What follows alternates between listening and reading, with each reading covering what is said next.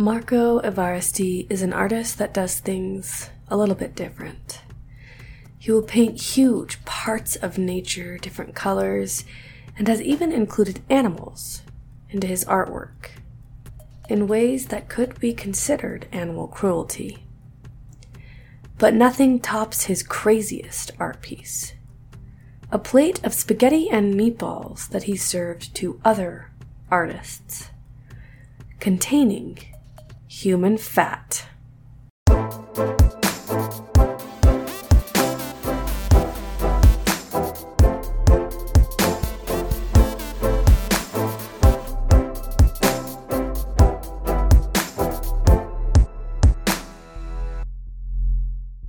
Hey guys, and welcome back to my podcast.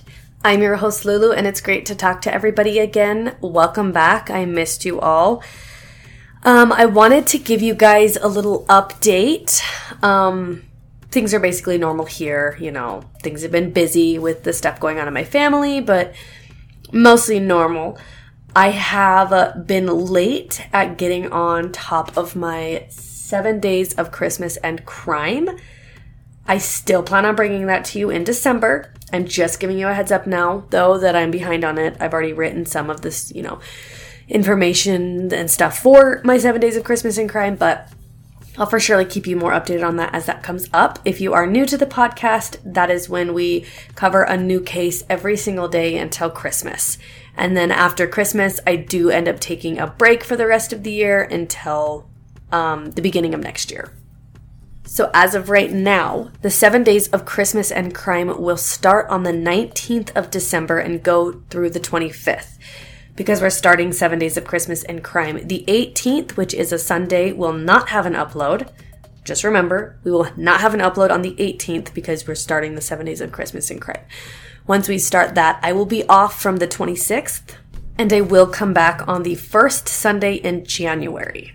That does also include, Friday uploads and all of that. I will be completely off that week. It's really not going to be too different for you guys. You just really will miss just one Friday upload since it does end up on a time where I come back right on the 1st because the 1st is a Sunday. So I just wanted to let you guys know that. I have started working on that 7 days. If something comes up though and I am unable to do 7 days, we're still going to do something. We're still going to have extra uploads in December, but I'll let you guys know if anything changes in that aspect of things.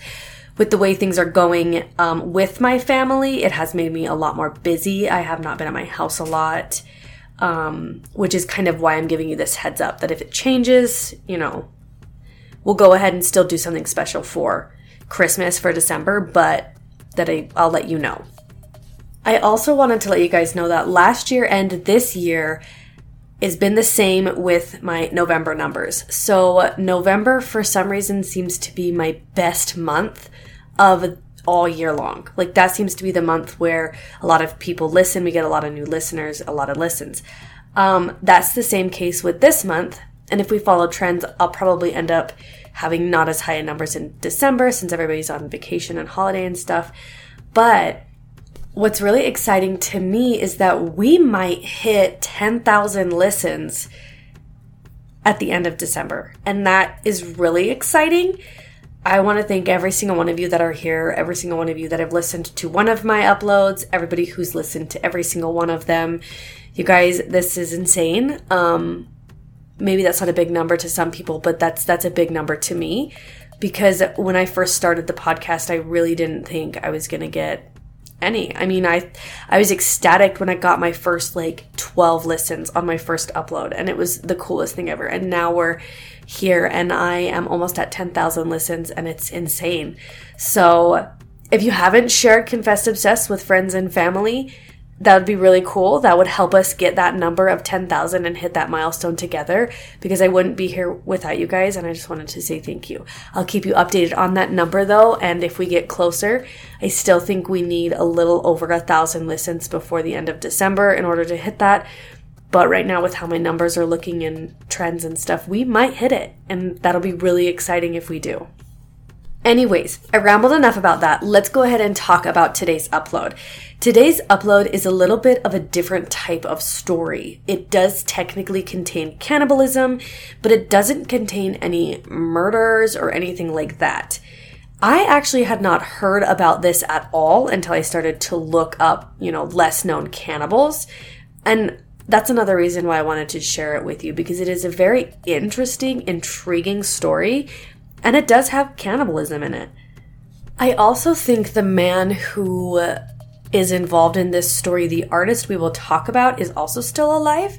I think that is interesting, and if he is, I just want to say this right out the bat, like if he's listening or anybody that knows him or whatever, this is not meant for any disrespect. We are just sharing his artwork, kind of, and the interesting way he takes things and whatever. So I'm just going to say that right now.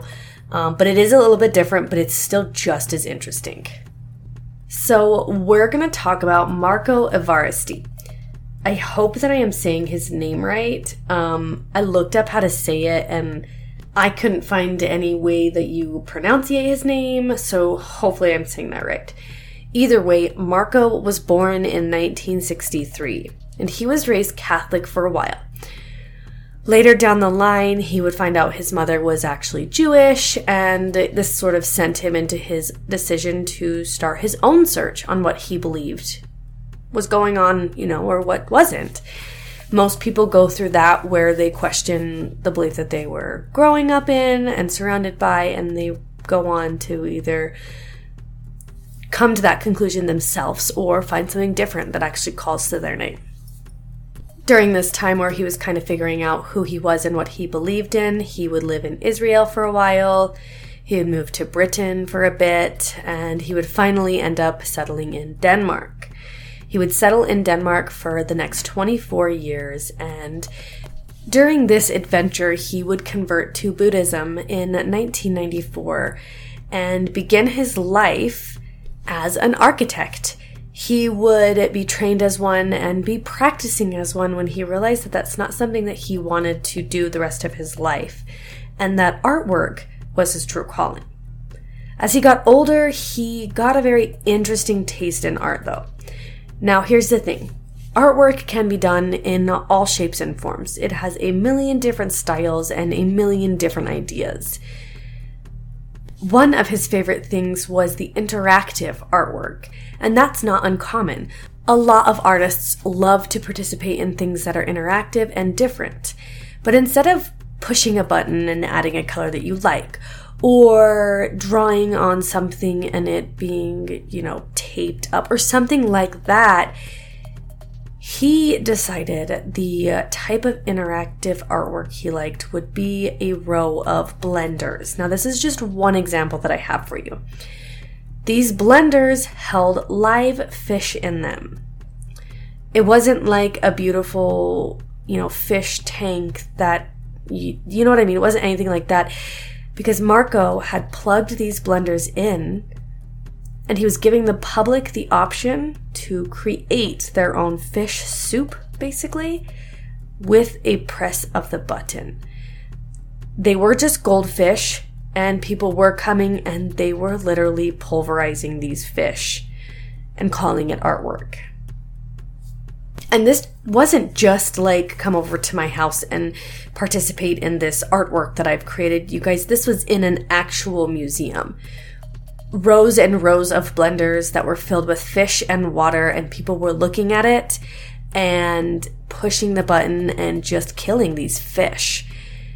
Some of the public was okay with this, and they were the ones that were killing the fish and okay with watching them being sliced up, congratulating him on this artwork. Others weren't so happy with it. I'm going to be honest with you. Maybe if he had some sort of theory, maybe if it was beautiful scenery, whatever, that was destroyed being pushed with a button, I can see that. I can see a fake fish. I can see something to symbolize something else, that look at this beautiful thing that I created that you would destroy if you pushed it. But putting a live fish in a blender, and it was just a fish and water, is completely and totally terrible. I don't understand it. I don't understand how it was art. I don't understand how people were okay with it. I don't understand it. the director of the museum that this specific piece was in, whose name was Peter Myers, would be complained about by people who witnessed the soup fish making. He would be charged with animal cruelty for allowing it to happen at his museum. Later down the line, though, he would be acquitted from it, and I'm assuming it's because he wasn't the one that was blending the fish. He wasn't the one that was plugging these blenders in, and it's entirely possible that he didn't even know what was going on. But that's not all of Marco's art. Not all of his art is cruel, killing fish. I'm on the side of people who don't agree with it. I don't agree with it. I'm just going to be honest with you guys. If you agree with it, great. It's okay that we disagree. But I don't agree with it. I do think it is cruel. There was an art piece that he did in Greenland. He went to Greenland and dyed a ginormous iceberg red. He dyed it with red paint. He had help. It was this huge, just painted iceberg. And he claimed that this was to show how fragile nature was, because this iceberg did end up melting, and as it melted, the paint would spread into the North Atlantic and be lost forever, and you would never be able to see this artwork. You know, there's pictures of it, but that was it. This, of course, people didn't like either. They didn't like the paint being sent into the water. There's, you know, contradicting things about that piece of artwork as well. To me, I definitely can see how this was more of an artistic thing. It was more artistic, you know, it did have reason, and he claims that he has a lot of reasons for everything he does, and it's entirely possible that he has a reason for the fish killing, but I still just don't think that was right. Another one of his interesting pieces of artwork, which I guess I don't understand all that great, but nobody really got hurt, or animals, nothing got hurt. He took an embalmed corpse, and he would put it in the front seat of a Ferrari. Obviously this didn't hurt animals or people, but it was an embalmed person, and he called that art as well. A lot of his stuff, he claims he does to make society ask questions, to make us think outside of the box, to bring up questions for things that we never thought of. And I can kind of see that with the painted iceberg. I bet you it raised some, you know, not red flags, what's my word?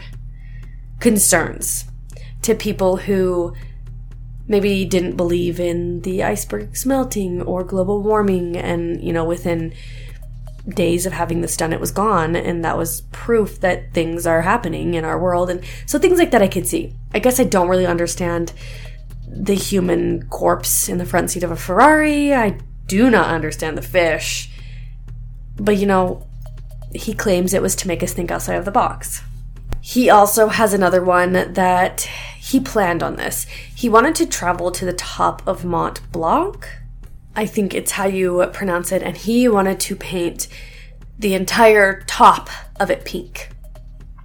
Of course, the authorities warned him. They told him that he could not do that. But he said the pink was to show that it was a declared independent state. Like he was declaring it like independent, and it fit this big project he was doing. But they still told him no, and told him he was crazy to even think about doing it. He did drape the top of it with red fabric at one point, and then he decided to disregard what the authorities said, and he attempted to paint it. This would lead to him being arrested and detained. To the authorities, this was vandalism. They already told him not to do it, and he just didn't even care. Things like this aren't very uncommon, you guys. A lot of artists will do shocking things. It helps make them look different. It helps people talk about them. Obviously, the fish in the blender was very talked about when it happened. So it's not entirely weird that he was doing things that were a little out of the ordinary. Another great example, you guys, is there was a different artist who took human bodies and he would cut them open and preserve them so that people could look at the inner structure. Of course, a lot of people didn't agree with this. It grossed a lot of people out, but it got people talking about this artist, and that's kind of what an artist wants. They want to be talked about.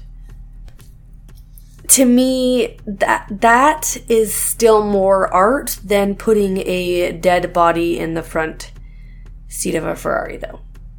Maybe, like I said, maybe I just don't understand it. There was another artist who took a sheep who was already dead and did some art with that, but the sheep had already died. They didn't kill the sheep for the art. They didn't put the sheep in a blender to kill it. Like I said, maybe I'm being sensitive about this kind of stuff, but I just don't see how putting a fish in a blender is art. I don't get it. I don't really understand putting a dead body in the front seat of a Ferrari, but I don't get it. Now here's where we get into the even more interesting stuff. A year before this art piece would be created, Marco would have liposuction surgery. Once this surgery was complete, he would get his hands on his own fat. If you don't know what liposuction surgery is, it's basically where they go in and they remove any unwanted fat from your body. It's usually sucked out by like a vacuum type of thing, and it's usually goes in this big container and they get rid of it. Somehow he would get his hands on his own fat. Now, I'm assuming he pulled the artist card and said that he wanted to do something with it. Maybe if you request that they give you the fat back, they will do that. I mean, I know you can keep like screws that people remove from your back and things like that. So maybe fat's the same. I've never had the surgery, so I'm not sure. I still think it's interesting though that they would just hand him all of that fat. I feel like that should be considered medical waste, but they gave it to him. He would bring it home and store it. I don't know if at this point he had any idea what he was going to use his own fat with, but he held on to it until he either had the idea or was ready to make an idea happen that he had previously. Now, obviously fat will go bad. He had to store it properly, so he canned his fat for long-term use. You can see pictures of him posing in front of his fat. There's like pictures of him on his just like jars of fat. And one day he decided it was time to create a piece of art with it. Now, he didn't mix it with paint. He didn't throw it on a canvas and spray paint around it. He didn't do anything like that, you guys. He made pasta sauce and then meatballs. He would make 48 meatballs and place them on this plate of pasta. He would call this artwork, and I'm probably going to say it wrong, Polpetti El Gracio del Marco? I think is how you say it. Then he would invite friends and other artists over to participate in this interactive art piece. From what it sounds like, they were on display at an art museum. There was people that were watching. Marco and his artist friends would sit around a table. This table displayed cans of his fat, and there was also a plate of spaghetti. It does sound like everybody there knew that his fat was in the meatballs, and they knew what they were about to do. They would sit down, get all comfortable, and then they would begin to eat the spaghetti and meatballs. They would just rave about how good these meatballs were, how they tasted better than any meatballs they had ever had, how they were amazing. Marco also ate the meatballs. So everybody here was eating meatballs that were made with his fat. When asked about this later, he said that the reason that he saved his fat and decided to make it into art is because he wanted to explore the idea of cannibalism from an artistic standpoint. Probably to see if he could get away with eating something and calling it art. He also told people that the meatballs were made with his own fat. They were just as tasty as meatballs you would buy from the market, and says that it also reflects on the fact that the society we live in thinks we should eat a certain way. That we are a society that lives to eat, and we need to be a society that eats to live. I get all this. I do. But you didn't need to eat your own fat and feed them to other people to get that idea across. Does that make sense? In his mind, you were not a cannibal if you were eating art. Therefore, he had put his own fat in the meatballs and fed them to his friends, and none of them were actually participating in cannibalism. In one of my sources, so I'm not sure how true this is, it does sound like you can go pay $4,000 and buy 10 of his human fat meatballs, because he still has a lot of fat that he's using to make these meatballs. And this is legal and this is okay. People are still doing it.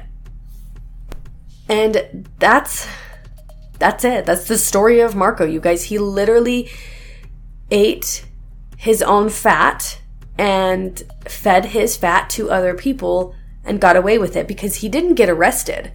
It doesn't sound like he got in trouble at all. He participated in cannibalism and he got away with it. Now, I can't decide if this is because he ate his own fat.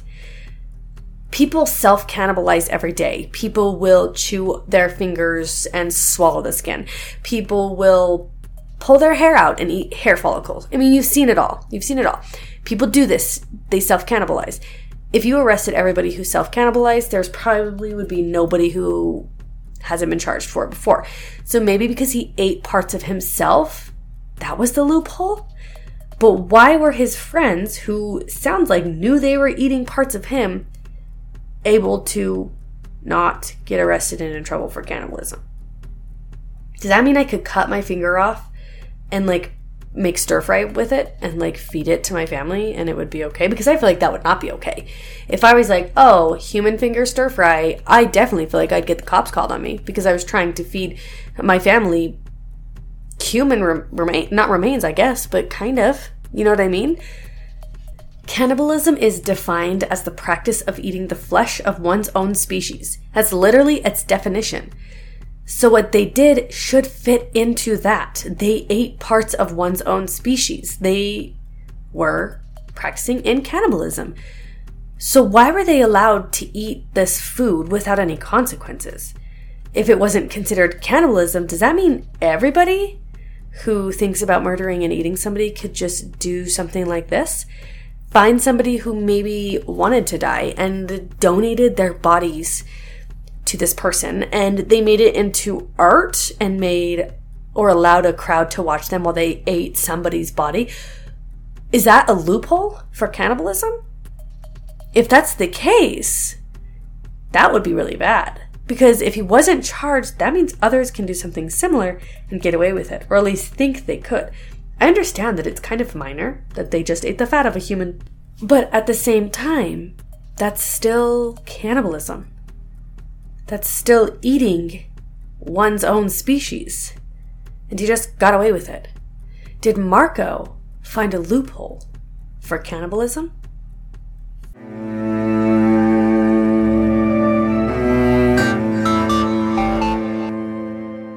There may be false or misleading information throughout this podcast. All facts have been researched to the best of my abilities, but accidents do happen. If this is a story you are interested in knowing more about, I highly recommend doing your own research. Thanks for listening, and I'll see you next time.